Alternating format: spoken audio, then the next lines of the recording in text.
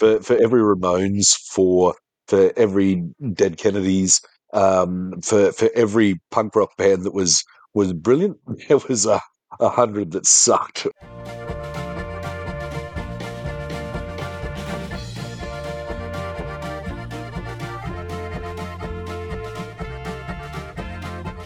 And welcome to episode 436 of Brews News Week, recorded on Thursday, 21st of September 2023.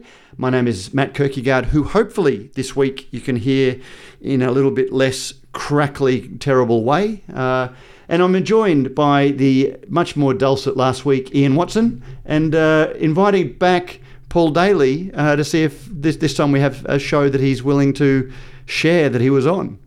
Welcome back to you both. Bye. Thank you, Matt. Sorry about that. It was I'm not sure. Well, I did learn what happened, but I'm too embarrassed to admit that the regular microphone wasn't plugged in. So apologies, and thank you to anyone that suffered through the audio issues of last week. It was a shame because I thought, not kissing too much ass, Paul, but between you and Ian, I thought it was a really good chat. I agree, and like I said before we came on recording, I just thought that's how you sounded before you did the editing, so I said nothing, and You thought there was some magic. Joe did some magic. I honestly did, because you played it so coolly, and Ian, who's, like I said before, who's a regular on here, I thought that if Ian's not saying anything, then this must be the normal case, so I just kept shut. No. But fortunately, actually, I when I finished last week's episode, I thought, because the conversation between you two was so good, I thought, that's nice. It's an episode where I actually was pretty quiet. Fortunately, so hopefully there was enough of you blokes between my terrible audio. But thank you to everyone that contacted us and let us know, and I'm very sorry. But anyway, a bit to discuss this week, starting with Brewdog, story that went up today. Brewdog, which has equity crowdfunded and so has to publish its results. What we're seeing is a bit of a recurring theme we saw recently with Gage Roads. Revenue is up, but profit still not in profit, still not enough revenue to make profit, and losses have actually increased. Brewdog Group Australia, the Australian arm of the Scottish brewer Brewdog, has reported revenue growth of 74% for the 6 months ending 30 June. It achieved sales of 7.2 million. Its wholesale sales grew 121% to 1.7 million, but that also includes sales of its Australian venue company run franchise operations in Sydney and Melbourne, which weren't in the previous corresponding period, and they both opened late last year. Retail sales through its own venues, Dogtap Brisbane and its Fortitude Valley Bar, grew 63% to 5.5 million. And if you read the article, you'll find that most of that came from Dogtap Brisbane rather than its brewpub, because the brewpub has proven to be a little bit disappointing, apparently. Despite the revenue growth, losses for the 6 months grew to 1.19 million, up from 755,000 for the same period last year. Last year, the company blamed flood and COVID issues. This year, Ed Bott just said it was generally low trading and also capital investment that had seen its bottom line not being better. Also, it was interesting to note that when I was researching the story, I came across something that hadn't really been shouted from the rooftops, which is very unlike Brewdog. Last year in May, they announced that 50% of the profit from their bars globally was going to be distributed to staff. That has now gone back to 10% of profits and what is essentially a performance-based payment of $2 per hour if staff meet certain secret shopper arrangements. Certainly nothing to be sneezed at with the rewarding staff for good behaviour. I guess once again, it's an example of Brewdog shouting something from the rooftops very, very loudly, getting a lot of benefit from that in mainstream media, and then quietly recanting that once the reality of the situation, as Calvin McDonald, their manager of operations, said, no point giving 50% of a profit that you're not making. Of course, I would argue that they knew that at the time that they announced that, because they shortly afterwards closed 6 venues, and they've talked about how tough venues are. Anyway, you guys got anything to say about the Brewdog results? Yeah, that's just another sign that things are tough. Again, as Gauge, growing 121, 121% increase in wholesale sales. Actually, I'll get to that. But yeah, revenue up, but profit down. Also, possibly without having the full balance sheet to look through, and might be a similarity to Gauge Roads when if they're going through growth and trying to be aggressive with some strategies that can change things a little bit on the profit side. That maybe that's something that they'll bear fruit from later, but don't really know. That's just entire speculation. Wholesale sales at 121% growth to 1.7 million is that number is a lot less than I would have expected. It's obviously not a massive wholesale market for them. If you just have to divide that by an approximate value of per liter of draft beer to get an idea of what that volume may be. Now, naturally, if there was more package sales, that's going to make that volume look even less. And yeah, you can only speculate on an average of what their draft sales would be. But I'm looking that they're well under 500,000 litres a year, probably 300,000 litres a year, or thereabouts at a guess, which I would have thought they would have been larger. Well, he said that Larger than that. the capacity of the brewery is only 2 million litres at the moment. The maximum capacity. So their volumes aren't huge. Again, but launched just before COVID. The revenue through Dog Tap Brisbane is quite impressive, but that includes all of the food sales and merch sales and those sorts of things as well. But I That guess revenue of 5.5 million for that's for both the Dog Tap and the Fortitude Valley Bar, isn't it? yes, but I suspect how should we politely put this? The Fortitude Valley Bar doesn't sound like it's one that the staff will be getting a profit from. Will be getting a share of a profit from. Not at this stage. Right. Yeah. Um, so yeah, that's between both venues doing 105 thousand k thousand a week, which is nothing to be sneezed at, but certainly doesn't put them in the biggest beer venues or venues around. And certainly the size of that brewery doesn't put them in the top half a dozen breweries for output in Brisbane by a long shot. So I actually thought they would have been bigger. That's not like as a criticism. That's just as an observation. Well, let me put it this way: would you value the brewery at $100 million Yeah, based not on a that? chance. Not a chance. I asked that because at the same time as they announced the 50% profit share for staff, James Watt very extravagantly announced that he was giving a certain percentage of his personal shares to staff, and valued the value, placed the value of the shares at £100 million, but that was based on their latest equity raise valuation for the company that I think valued the business at over £2 billion. And of course, that was equity crowd. Well, I've asked a question when they say their last, was it the private equity round or was it their public equity punks round, which I think it's fair to say that massively overvalues the business on current values, particularly when they valued for their Australian equity crowd fund the local brewery at $100 million, which is extraordinary. So I would suggest that the actual value, if we ever find out what it is of James's shares, is a fraction of the $100 million he's heralding. When I see things like this and we see it in trade, and it sort of, there's a lot of capital that they put in. Obviously, they've explained that within the article, and that costs a lot of money up front too, so that could affect it. I just hope, and I'm just drawn to the idea of, I think Pat said in his comments, I think we'll get to it later, but there's always someone willing to sell beer cheaper than your beer, right? And my fear is, and I know you see it, but maybe you see it with good drinks as well, is that you would hope that if revenue is driven so much, but profit is down, that it hasn't come at the detriment or due to the fact that you're just willing to sell beer at a cheaper rate than someone else, and that could put them under pressure. So I think we've spoken about that. So I'm not sure if that's the case for this one. or if if with the scale or with the international aspect of BrewDog, if they're able to sustain losses over a long time, and we've spoken about that before, that could be a negative impact of that to the people around us within an industry.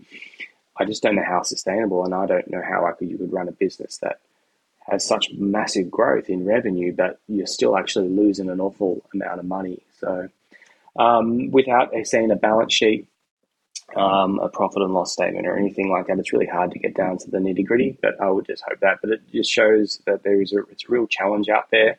I'm surprised that you're still actually getting revenue growth when most other people, and volume increase when most other people are actually seeing a severe decline in revenue and volume too. So they are having to sell beer for cheaper to try and pick that volume up. So there's a lot of different things in here that you could probably read into it, but without actually having those facts into you, it's hard to make an assumption is. But I would just probably hope that when we start to see results from this people, that it isn't at the detriment of a wider industry, to the people who are operating great businesses.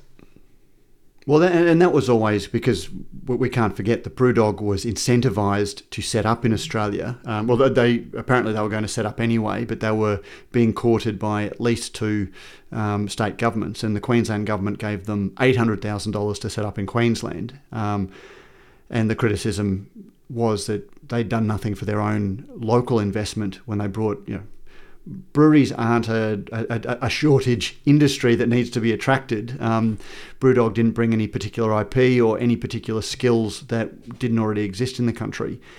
So a competitor has been set up. But besides that, the thing that I took from what you just said, Paul, is can they sustain the losses? And, this is a global business. They're talking about opening 100 BrewDog venues in India over the coming years. So it's a significant business, and they value themselves certainly at $2 billion. They lost 24 million pounds last calendar year globally. They can sustain losses, and that's one of the takeaways I've got just watching what's going on in the industry. And we'll talk about Pat McInerney and some of the other podcasts we've had recently. But my fear is it's businesses that can sustain losses at the moment, whether they've got high net worth individuals or funding sources that are willing to sustain them at the moment, that are going to come through this very difficult time. Businesses that are relying on cash flow to sustain themselves and actually making money to keep their doors open. And some of those are great little venues. I think they're the ones that are going to be under the most pressure at the moment because they don't have that additional source of funding that can sustain this down period. Yeah, it's really interesting. The only other thing I wrote down in my notes about this is, particularly when going through that, is just I hope that the most important thing that any of these businesses do, particularly when they come into financial trouble, is making sure that the staff are always looked after, and the communication with the internal teams, and making sure that they are always put first before any other priorities. And if I hope that through the fact that through the communication that they've had, that no matter what happens with them, but they are always looked after, and that they come as the top priority, because there are a lot of people impacted by that one. So I hope that the communication that if they are going to make communications based on what they're doing, that they do it through an authentic and truthful way. So that's the only other thing that popped out for me as the business came through in the article.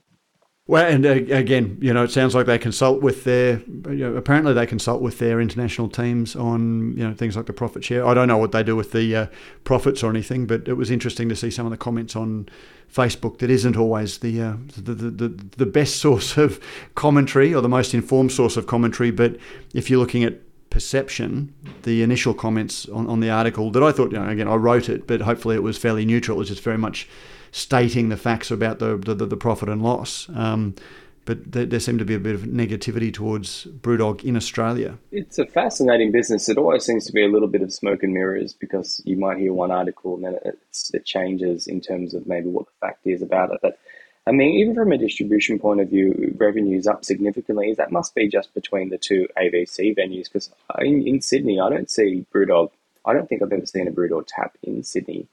I think the only distribution I've seen in package has really been through maybe the chains. I don't know if Endeavour or Coles range it, but I don't see a lot of it I was just going around. to say, yeah, I haven't seen a Brewdog tap anywhere. Every now and then you'll see a collaboration where they've done a collaboration, which everyone seems to love to jump on board. But just sort of looking at the Brewdog Australia Facebook, LinkedIn page, they're trumpeting two new beers: a cold beer, a crisp pale. I'm not sure what that means, crisp pale lager, and a Hop Fiction hazy pale ale. So I presume that the cold beer is a crisp pale lager. So hopefully it's not one of those fizzy yellow lagers that James Watt decries. Maybe it's a Brewdog Cerveza that have just landed at Coles liquor stores nationwide. So I suspect that's where a lot of their volume is coming from the major chains. Mm. Yeah, I certainly don't know a lot of their taps in Brisbane, Matt. I know of one venue that did have it on, and I'm just racking my brain at the moment to see where somewhere in the last 6 months I did see a couple of taps in somewhere, but I can't think of where it was. I actually couldn't direct you where to find BrewDog except for in the two major retailers. Mm. I honestly haven't drank one I don't think since Zara used to look after Brewdog. Zara Pro used to look after Brewdog in Yeah. Australia. That might have been the last time I had one. I think growing up as I would say, an immature craft beer drinker, you'd see it around and you'd get a hold of it. It was fantastic. But I think the reason why I probably haven't drunk a lot of it since maybe 2017, 18, I think that was that time around then. It's because there's just so many other options within craft in Australia, and I've always been of the mind, particularly, if like Pat said, if there's a brewery next door close to you that's making the exact same beer, but it's your local, that's invariably where I'm going to go. That's probably the reason why I don't pick up Sierra Nevada or another international craft beer, because what's the point when it's already just here in better quality? But in saying that, Brewdog obviously is a locally made one, and I've got to put the caveat that I'd worked for Lion for 9 years, and can't think if anyone saw me right now. I'm actually wearing a Kosciuszko Pale Ale t-shirt because it was some of the things. But so there is that too. Just because they're from another country doesn't mean they can't be made well here. But at the same time, going back to, if there is a great local brewery, invariably I'm just going to pick up a beer from there anyway. Mm. Yeah, and again, to Ian's point, in the valley where the dog tap that sounds like it's struggling a little bit, I can think of, God, within 500 metres, there's at least 4 local breweries that you could walk to over a dog tap, and I think the BrewDog brand has probably reached the scale where it's known to people with a passing interest in craft beer, but probably not as highly valued with the people who would regard themselves as the beer cognoscenti, to be to be a draw card over. Even Stone and Wood, which is down the road, not too far away, probably has a little bit more resonance to local drinkers these days. Yeah, I think possibly BrewDog missed the boat in arriving in Australia by a few years. Probably if they'd arrived here in the mid 20 teens, or a bit earlier, but maybe not in a position to do that. But if they'd have got here 5 or so years earlier, they might have been able to get a stronger foothold. A, because we saw a higher growth period then, but also B, because we didn't have quite as many breweries around then, and so there was probably a little bit more. I'm trying to think of the word I'm looking for. There was probably a little bit more attraction to people going to BrewDog than what there is now, when there is so many very good breweries around in Australia. Yeah, I think that still, I love that, and I'm very excited by the fact still that they're investing a lot in beer focused venues, because their venues are good for beer in terms of the options variety, and I've the Brisbane one they speak about in the article. It's been great for the community, for people to visiting. If, as long as we've still got more beer focused venues, and for the right reasons, presenting and showing that beer is a viable option in terms of a beverage offering, If they're going to put 100, did you say 100 venues through India at one stage? Well, that I read an article that when they were talking about the results back in June, again, and this is the way Brewdog operates. They announce something that they get a lot of attention, and then that just perpetuates because people read it. So people are still quoting this 50% profit share because there was so much noise made about it, and next to nothing on, which is one of the reasons why I put it on the record, because I wanted it on Brews News, because I think we covered the 50% profit share at one stage. Yeah. Okay, well that's Brew. And again, Brewdog makes a very good beer and everything like that, so it's certainly not. But as we know, that's often not enough. The other news story of the week, Brewery Radar was published this week. Just a regular thing where we monitor. I think there's about 60 odd breweries that we're monitoring that are in planning. We gave updates on 11 in various stages of planning and development. We reported on 3 openings, 2 soft openings where the people weren't quite ready, 1 completed expansion, and 2 closures. So, yeah, still a lot happening. Yeah, that is a lot. It's crazy to see that there's. It's not crazy to see. I think breweries don't just pop up overnight. So I'm sure there's breweries in there that are still being planned that since before even interest rates started moving up. 18 months ago. So, which is great. I'd be pretty brave coming into the market at the moment with a brewery, with the capital investment, with the market when existing strong brands are struggling a lot at the moment. So, we should see what happens over the next 12 months. But that's the thing, and I mentioned a couple of weeks ago, I went back to try and find, I wanted to find the thing that was actually quoted in, but I was listening to a Brewbound podcast at the end of August from the excellent, their excellent coverage of the American industry. And they actually quoted some comments from Lester Jones, who's the National Beer Wholesalers Association president or vice president, and apparently Vice President, Analytics and Chief Economist. So he's the beer wholesalers Bart Watson, for those who know who Bart Watson is, for the Brewers Association, who provides a lot of economic commentary around beer. But Zoe Licata who we had on the Beer as a Conversation podcast recently, was saying that he was very strident in the observations about the number of new breweries that are still coming on in the US, despite how tough it is and despite all of the headwinds that businesses, that the brewing industry is having over there. And I wanted to hear his comments in full rather than the commentary on them, because apparently he also took the long handle to trade publications in the US, saying, why aren't you people reporting the true situation of the industry? All of these people that are opening obviously think that things are much better than they are. And that's a criticism that I think equally applies here. There is so much rah-rah, we need to support everybody, that anybody who's planning on opening a brewery can only be left with the impression that everything is rosy and everything's great. I would give the advice to anyone looking to open a brewery that right now within the entire industry market, it's very much close to a price war. That no matter what you're selling your keg for, there is a brewery across town that are willing to undercut you, whether it's $10. Who needs to undercut you? Willing to, they will either $10, $20, $30, $40. They will undercut you because they need to undercut you because they need to keep volume through the kit, because overheads are constant and the volume is the only thing that you need to bring to make sure your beer is still profitable. And this is cold hard, and I've seen this firsthand in the market from a sales perspective.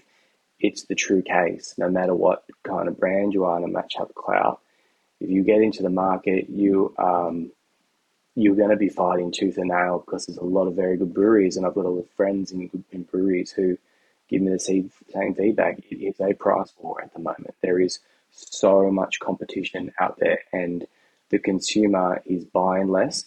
They're not willing to spend $24 on a 4-pack anymore. They want to spend $16 on a 4-pack.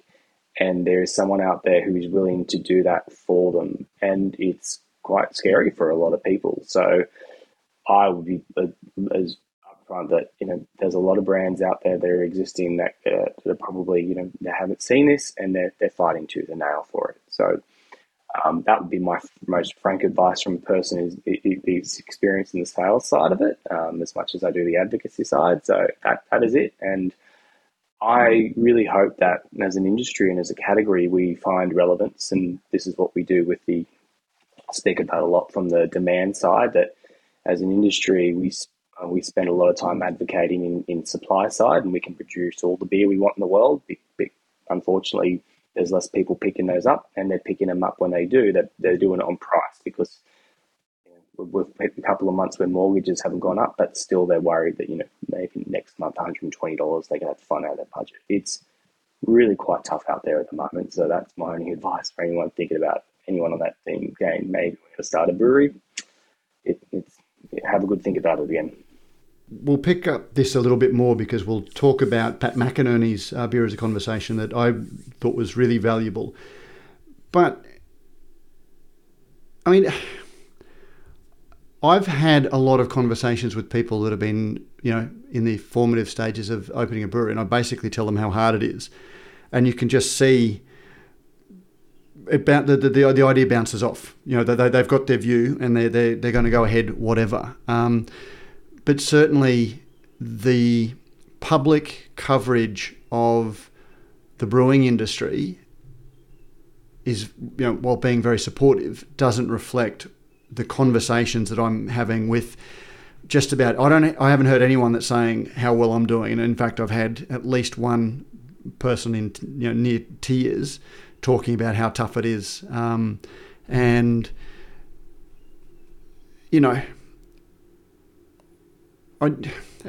I've said, over and over again, when you support everybody, I don't know that you support anybody. Do we have to have some fairly frank conversations about just how tough it is and properly reflect it to save people from going ahead, but then also to save the people that have opened from even more competition, because the breweries, I've got at least 2 or 3 breweries that are opening in the West. Pat said that said the same thing. I think something that I'd say at the moment is something that had been said or should be said at any point in time. Now, I think there is no right or wrong time to open a brewery. At any point over the last 20 years of involvement, I can tell you why it was a good time, and which is generally only in hindsight that you can say that, but at each time I can tell you why it's a bad time to do it. Mm-hmm. But was something that applies at all stages across there, but particularly applies now with tougher times and with so many more so many other businesses around, is make sure you know what you're doing. Make sure your business plan is um, very, very good. Make sure your marketing plan is very, very, very good. Make sure you're just not doing the same thing as everyone else. Because if you're going to come in and do things the same as everyone else, unless there is some slight little variable genius that you have, which I highly doubt, the best you can hope for is the same as what everyone else is doing, and that's tough times. Um, Make sure you have a plan for how you're going to keep your head afloat while things are tougher until times can get better. But yeah, if you're expecting to come in with no experience in the industry in any way, shape, or form, without a very good business plan and without a real and genuine point of differentiation, which is not just a quirky name or the fact that you're going to put honey in your beer or whatever it is, you have got to have something that really makes your beer it makes your business a solid plan, regardless of the existence of anyone else. And that's something that should apply at any point in time that you're going to open a business. But our industry excites people so much, which is awesome, and I love that. But we're kind of like, well, I'm wearing a shirt at the moment, the Ramones. Comparing the Ramones to the Beatles, and I would say that the Ramones are a much more influential band than the Beatles. And the reason is as great as the Beatles were, everyone that heard the Beatles went, wow, they're a really cool band. Everyone that heard the Ramones went, yeah, they're a really cool band. I want to do that too. I want to start a band, and most of them sucked. Um, and just make sure your business is not one of those punk venues that sucked. Make sure it's, for every Ramones, for every Dead Kennedys, for every punk rock band that was brilliant, there was a hundred that sucked. I take your metaphor. I'm not going to rise to the bait and point out how many musicians were inspired by seeing the Beatles on the Ed Sullivan show. But anyway, Yeah, but no, a good point well made, I will say. Yeah, make sure you've got everything well planned. But on that, Willie the Boatman, have you guys had a chance to listen to the chat with Pat McInerney? And did you go back and listen to the May 2020 podcast before you did? I didn't listen to the May 2020, but I listened to the new one. Yes, same for me. I do remember it quite well though from the time. I probably should refresh myself with it, but I'm within minutes of hearing out the current Beer as a Conversation with Pat. Yeah, the only reason, because I went back and listened to it before I spoke to him, just so I didn't go over exactly the same ground, and I was just struck by how positive and upbeat he was, even after COVID had hit, compared to how I spoke to him on mic. And even off mic, he was even a little bit, more pessimistic, or a little bit more, I can't say too much, but, it was, as soon as you put a mic in front of someone, they edit themselves a little bit. And,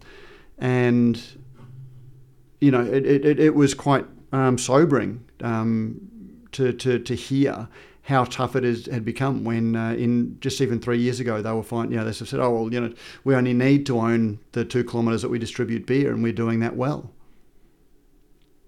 Yeah, that's probably, with the subject we were just talking about, that's probably a really good thing for people to go back and listen to both of those back to back to help to start to get perspective on how things are at the moment, and look not too doom and gloom. If your business is keeping its head above water now, I think there is rosy times ahead for you. But there is a reality to how difficult, and it's not just in our industry; it's in all industries at the moment. Things are a little bit tough, and that probably is a good one. And yeah, bearing in mind what you just said, Matt, that people do. When a microphone's in front of them, they do tend to be a little rosier, or seem a little rosier than their actuality. And Pat was certainly not painting a picture of everyone running through the fields and showering each other with beer while I listened to the Ramones over the Beatles.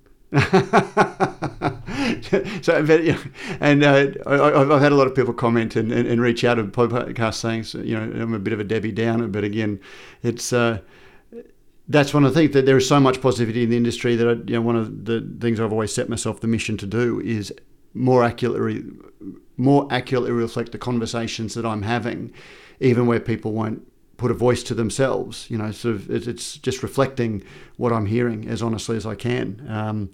The number of times I've heard people say, "Oh, look," or even where it's, "Oh, look, it's really tough," and I don't remember it being this tough, but at least we've got summer coming on, and it'll get better. And the hopefulness that the summer festive season, with people going out again, Christmas parties, all of those sorts of things, there is a lot of weight being put on, it's been a bad winter, but summer's going to be great, and that's going to fix all of our woes. And I genuinely hope it is, for everybody that has a brewery. But the emphasis that I've heard put on that just does make me wonder if we do have a slow Christmas for economic reasons, January could be, when that credit card bill lands in January, it could be pretty tough, even tougher than we've seen in 2023. I do think we need some positivity, and positivity not as in a way to mask things and the toxic positivity, but just as a way to help keep ourselves digging deep to make sure that we're all moving forward and to support each other. But we have to have the reality of knowing things are difficult. And yeah, it is the thought and the hope that come summer, things will help, because it generally is the lift point in our industry. However, there is the reminder too of, if we look back to the summer of 21 coming into 22, when we just had really difficult times through COVID lockdowns, et cetera, restrictions got lifted, and everyone was like, "Wow, this is going to be great. It's all going to be good." And we had one of the worst summer seasons for beer sales that I know of in this industry. This last year has been difficult, but that one as a slump, I think, was the worst one. So we could have that now too. Whereas we're coming into the period where we're expecting it to be good, but because of how things are economically in our community, it might be better, but it might not be enough. So have realism of expectations coming forth into there, and let yourself be surprised. It's always I'd rather you undersell to yourself and then reality over delivers than the other way around. And again, I take your point about positivity. I speak differently. If this was a consumer podcast, it would be a very different tone that we're talking about. But we're talking to people who are planning breweries and people who are in breweries, and I guess knowing that everyone's doing it tough, at least you're not alone. It doesn't make it into the journey any easier. I'm certainly out there doing my bit to keep breweries afloat. And another thing we could say to Matt in there, and if you working in a business, your own a business, brewery business, it's undergoing tough times at the moment. You are not alone. There is lines that you can reach out to help yourself look after your mental health through this. Because if you don't look after that, it will make it difficult for you to go through for you to lift your business through. Also, remember you can reach out to your fellow brewers, your fellow business owners, and you can ask for advice from each of them. Reach out to each other and say, "Hey, you're on the outside of my business. What can you see that I could be doing better?" And hopefully the favours return back round then too. And you might find that you're a fellow brewery owners might say, "Yeah, look, I always wondered why you guys aren't doing X, Y, Z, because that really works for us, and I think that would really suit your business to do." And then you might be able to say something back to them. I don't know what those things are. Only you and them will know that. But reach out to each other. We can help each other and support each other as best as we can through this. And yeah, you are not alone. Good shout on mental health. I'd just say that, we've got to understand that, without look from a macro perspective, we all got to remember that as a category, we're still declining faster than spirit, than as a total alcohol category. Alcohol declines, but beer is still declining faster than the other categories. Now, craft isn't in the same growth as it was in the last 10 years. No matter what, based on those items that we can't control as an individual, but maybe as a collective industry, that's a different conversation. If anyone opens a brewery or anyone's selling beer, you're doing it in a declining market. You're doing it at the detriment of a competitor within the same category. So unless you can bring up an offering that is taking share of the other brewery across town, the other 10 breweries across town, or line or CUB, that is what we're up against. Because again, there's nothing in the beer category that's driven beer forward and making it grow again. So you're selling to an ever shrinking pool of people willing to choose to drink beer. If you have a compelling offering that you think you can get an uptick and people are going to buy, that's great. But I think we've got to be realistically that and it's gotten even worse. And obviously you can see it during the Brewers Association at CBC. It's tough for them over there too, and they're seeing the same data. But when we're selling to less and less people as beer drinkers these days, and that's a challenge that I would hope that, in a utopian world as a collective industry, we can get that going again.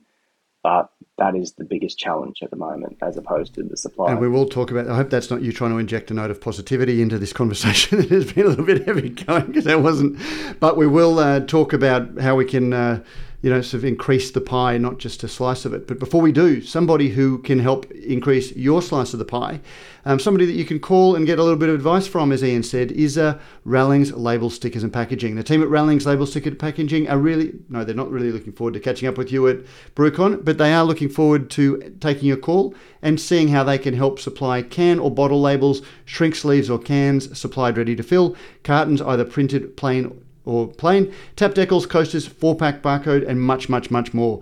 They're your one-stop shop for all of your brewing, labelling and packaging needs. Give Paul and Brad a call or the team on 1300 852 235 to discuss your options or email sales@rallingsprint.com.au. And thank you to Rallings Labels, Stickers and Packaging for all of their support in making this possible. So just to pick up on your point, Paul, an article that I shared in the Radio Brews News Facebook group this week, and I texted you before I even posted it, was an ad that I just sort of think was genius. I did not stop talking about this to anyone who had listened last Friday, including the Facebook group, and it was the ad for it was in the Guardian. It was a paid ad for Grant Burge wines, and it's these sorts of things are the sorts of things that I normally hate. They're normally the most when a business is paid to advertise and create content. It's normally the sort of content that you just is valueless because it's, hey, we're awesome, you should buy us because we're awesome. This was something from a winemaker that if you haven't seen it, listeners, it's an article that starts with, what are you bringing to the table? How to make more meaningful social connections. And the whole article talks about the secret to making a better impression and leaving a positive mark on those around you is actually pretty simple. And it talks about how to be a good conversationalist, how to be a good guest at an event, how to feel comfortable socializing with people you don't necessarily know. And it was kind of like just some very basic points that were still useful. The only mention of Grant Burge wines at all was a reference to the chief winemaker who gave his advice, because he says, I spend a lot of time talking to other people at conferences, in the office, while lingering over a glass at the cellar door. After decades of sharpening his conversation skills, he gives this advice: just listen to people, and then goes on. That is the only reference to the company, to wine, to anything. The rest of it is just very, very good advice that got you reading because it was actually useful content. But then all of the photos showed people socializing positively, drinking wine. And the fact that Grant Burge wasn't mentioned, it kind of said, well, my takeaway was, of course, if you're socializing, you're going to be drinking wine. And, our wine is so good that we don't even need to tell you that it'll be ours. And I think I said to you, Paul, this should have been a beer ad, because beer is giving up its drink of sociability, of easy, casual, conversational sociability, to wine. And this just did it so effortlessly and naturally that I just thought it was genius. It was a category ad even more than it was for the particular winery. What did you guys think? Should be a beer ad if we want, as a beer industry, us to that beer to be that, basically. I feel that this is a projection of a long-term projection of the wine industry projecting themselves to how they want to be perceived now and into the future, and then backing themselves to be able to do that. If beer wanted to do this, we would do it. And that's a hard fact, and that's probably, again, I think we said jaded in the past last week, but it's that, right? So what I loved about this was that it, like you said, it barely mentioned Grant Burge, but if I'm now going to go and buy a bottle of wine, I'll probably stop at Grant Burge because it made me want to drink Grant Burge. It was incredible. I wrote a note that what I loved particularly about it too was the use of the words making your mark, positive, warmth, generosity, your presentation, all personal attributes that we want to aspire ourselves to be, to do, to act, to be perceived in front of other people, all rolled into the representation of a product. Now that product represents making your mark, being positive, warming, generous, all those attributes that we aspire to as great people are now wrapped up in a product that they didn't even mention, which is, I really loved. I also love the fact that it's near bulletproof, this, in terms of people trying to bring alcohol down as an irresponsible product in people's social lives. I can describe, it's a magical example of really how most of us, all of us, I would say the majority of people who work in the liquor industry and the people who interact with alcohol are really responsible people, and they have responsible social occasions, and alcohol plays a positive part of that. And this is a great representation of an industry who wants to continue to go forward in a positive way without overarching regulation and those sort of things. It just shows us as a window of how you can manifest your own future into, in the sense of you project yourself, that like the wine industry do, to we want to be perceived as this in the future, as opposed to things that are, easy, cheap ones, for want of a better term. But I thought it was a wonderful article. I really enjoyed it. Yeah, I haven't seen it yet, but it does sound like something I'd really appreciate. And yes, is the sort of thing that we should probably be doing as an industry, for moving our category forward and showing what our category is all about. Much like how wonderful I thought the Bolter ad was. Yep. Was that this year? 100%. That was this year. That was only 4 months ago. Wow. Um, yeah, shows how the year's gone. But yeah, yeah, I look forward to checking it out. And yeah, it does sound like something that's taking a greater view for what they can do, rather than the immediacy of a result, but it's a longer term view of looking at something. Yeah, but again, Ian, you and I have talked, and in fact, Paul and I have talked a lot, and we've talked a lot on the podcast about, better service in a glass, better, people who are interested in listening rather than just trying to force their preferences on a customer. All of the ways that beer service can be better.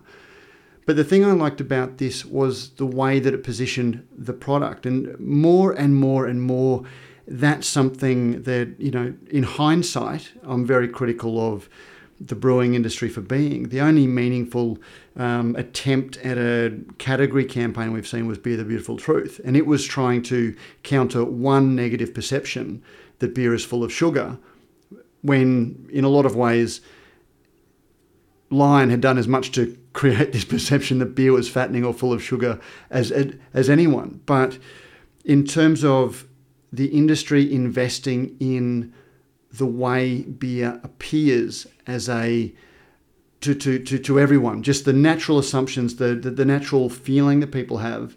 As I said, this ad just made it the natural assumption that if you're out socializing, people are going to be drinking wine, not beer. And that's the sort of high-level campaign I think brewers just haven't done. And, chasing, hazy fads and sparkles fads and lactose fads and things like that, that has been the sole attention. And I don't know whether I'm creating this feeling, but there seems to have always been this feeling that the growth that we've had over the last 10 or 15 years was always going to be there. When, as Paul said, beer has been declining that whole time. It's just that one segment of it has been having a bit of a flowering. I won't even say a renaissance, a flowering. And, as an industry, Paul, you said at the Beer Australia panel that we did at BrewCon, I was listing some of the negative, doing beer as the drink of shoeies, and you said the dad bods, where you have, dad wet t-shirt competitions where you're basically celebrating blokes that are proudly fat because of beer. And more, that is the broad scale perception of beer, those sorts of things, as opposed to beer is the beer of easy sociability. It's the beer of celebration. It's the beer of friendship, or it's the drink of friendship. It is the drink, that everyone can afford. Some of those common things, well, once a little bit more gendered than they should have been, but, can easily be recast these days. I just don't see that. And I see so many, even social media postings from breweries that play to the lowest level of beer consumption as opposed to the aspirational element, not rich aspirational, but just we all aspire to be good conversationalists. We all aspire to, be good hosts. We all aspire to, those everyday things. And I just don't see beer celebrating itself in that context ever, except for the Bolter. Again, that Bolter campaign was beautiful. I hope they bring another one out. I think they'll be quite good on that one. But I will say that, this, again, backing up everything you said there, it's right. We, as a collective industry, and we're a sum of all our parts, we need to project ourselves into the future in terms of what we want to see, who we want to see drinking beer in 5, 10, 15 years' time. Now, if we went back to 2018 and we said, who's the beer drinker in 2023, I very much say not much has changed. Would we be happy, or would we be satisfied, or would we be disappointed in terms of where beer is playing? Because I think it's still playing in the same way, because we're still going back to the same ways of talking about of beer. We need to continue as a collective industry, and that's not just brewers, but it's also the people who are adjacent to that, the people who are, this is beer festivals as well. This is people who sell the product on behalf of brewers. It's on premise, off premise. Collectively, we need to be able to do that. Now, wine is doing this and spirits is doing this, and they actually invest quite a bit of money. Obviously, they've invested money here with the view that they know that this is a strategic pillar for them, which is really important. And that strategic pillar for them is caused that, has now impacted that to the adult consumer of alcohol, that good social occasions go better with wine, better conversation, better positive interactions. If I went to a beer festival and there was a wet t-shirt competition, well, I'd know exactly where beer occasions would be. And I hope that in 5 years' time, I look back in 2023 and I see that there's been some change. And beer can still be an awful amount of fun. There's always going to be that fun aspect of it, as long as it's obviously responsible too. But if we're going to grow, we're going to have to get into these occasions that spirits and wine play their very good hands at, because they're well planned at doing it and they present it very well. And obviously, from here, you look at this and it's pretty, it's a responsible way, which responsibility is sustainable for our category into the future. So I think that we need to have a good look at ourselves as an industry with the view that we want to grow, and we're not going to grow without new drinkers, new consumers, new occasions, and to get into this. And I think that beer has all the tools in its toolbox to be able to achieve that, because we've got more variety than other categories, we're more approachable, and we've got more history as well. Well said, Paul. Thank you very much. And just very, very conscious of time, and we will come back to that in future episodes, I'm sure, because it is going to be increasingly a topic that the industry needs to grapple with. But just sort of looking ahead, Brewery of the Week, Bluestone Yeast can supply pitchers of yeast from 1 litre to 100 litres at greater than 2 billion cells per milliliter. Whether you are after a one-off pitch or you are looking for weekly, fortnightly or monthly deliveries of yeast, Bluestone Yeast has you covered. You can reach out to them at info@bluestoneyeast.com.au or call our good friend Derek on 03 8518 3172 and talk all things yeast. And he does love a chinwag about yeast. Now, we were batting back and forth about breweries of the week, and again, without naming them, I've been going back to the same breweries, by and large, that have been local to me, but have been very, very good. But I don't want to choose another Brisbane brewery because we are a national podcast. But Paul, was there anywhere in Sydney, any bars or anywhere in Sydney that you would like to celebrate that you can particularly think of? Last week we had White Bay that I thought was a great choice. Well, I actually live in between Sydney and Newcastle. Now there's a couple of really good little breweries in Newcastle that probably don't get as all the fanfare, being a smaller city than Sydney. But there's a brewery there called Good Folk. I think it's in Hamilton. I don't know if you've heard of it. Good Folk Brewing. I've heard of it. I haven't been. Yeah. So, and I celebrate this brewery. Not only, if you look them up, they've got some very beautiful, clean packaging. So they've gone down the route of stripping it back to its basic elements. You might actually, some of it looks a little bit recognisable to some other brands, but not. But they make an amazing dark ale, and I will celebrate not only because I think it's great to have local Newcastle brewing, but I also think I enjoy the packaging. But the dark ale, if you get a hold of that, is top notch, and that's coming from, I know you were talking about the Russia's Appreciation Society in terms of those classic beers like a 2 years old. It's very similar in the same vein to that one, and I thought it was just a great little venue in Newcastle to showcase local beer. They make some great beers, and I'm particularly fond of their dark ale. There we go. So Good Folk. It's a good one. I'll certainly be trying to get along there in that case. Have you been, Ian? No, I haven't. I actually wasn't aware of it. But next time I'm down there, I definitely want to check it out. I love that area, having lived there for a number of years too. I feel it's a second home area, and there's some great breweries around the region. So definitely that's going to be on the map for next time I'm down there. Excellent. I'll have to get down. And just keeping our commercial theme going, we now have a mailbag sponsor. You'd think that we would be making money at this rate. I can assure listeners that we're not. But the mailbag is brought to us by our good friends at Beer Fans. Beer Fans creates new fans for your brand. Start selling outside of the same pool of consumers and increase your size of the pie. It's free to feature your beer and merch on the website, with Beer Fans being rewarded only once a new fan is secured for your brand. If you want to put your brand in front of more beer fans, reach out to the team via email at join@beerfans.shop or click on the link in the show notes to start your 7-minute onboarding process. And maybe I might even have a chat to the team at Beer Fans about creating some fan merch for beer itself. They make a very good point that if you've got good merch, if you engage with people and they're out there wearing your brand, you can increase your slice of the pie as a brewery. But let's try and increase beer's slice of the pie over other things. Let's see if we can get some people just sort of rocking beer branded t-shirts, just beer, saying drink beer. Absolutely, I love that idea. Not a beer belly t-shirt or anything like that. Not like fuel tank for a sex machine. That old awful t-shirt.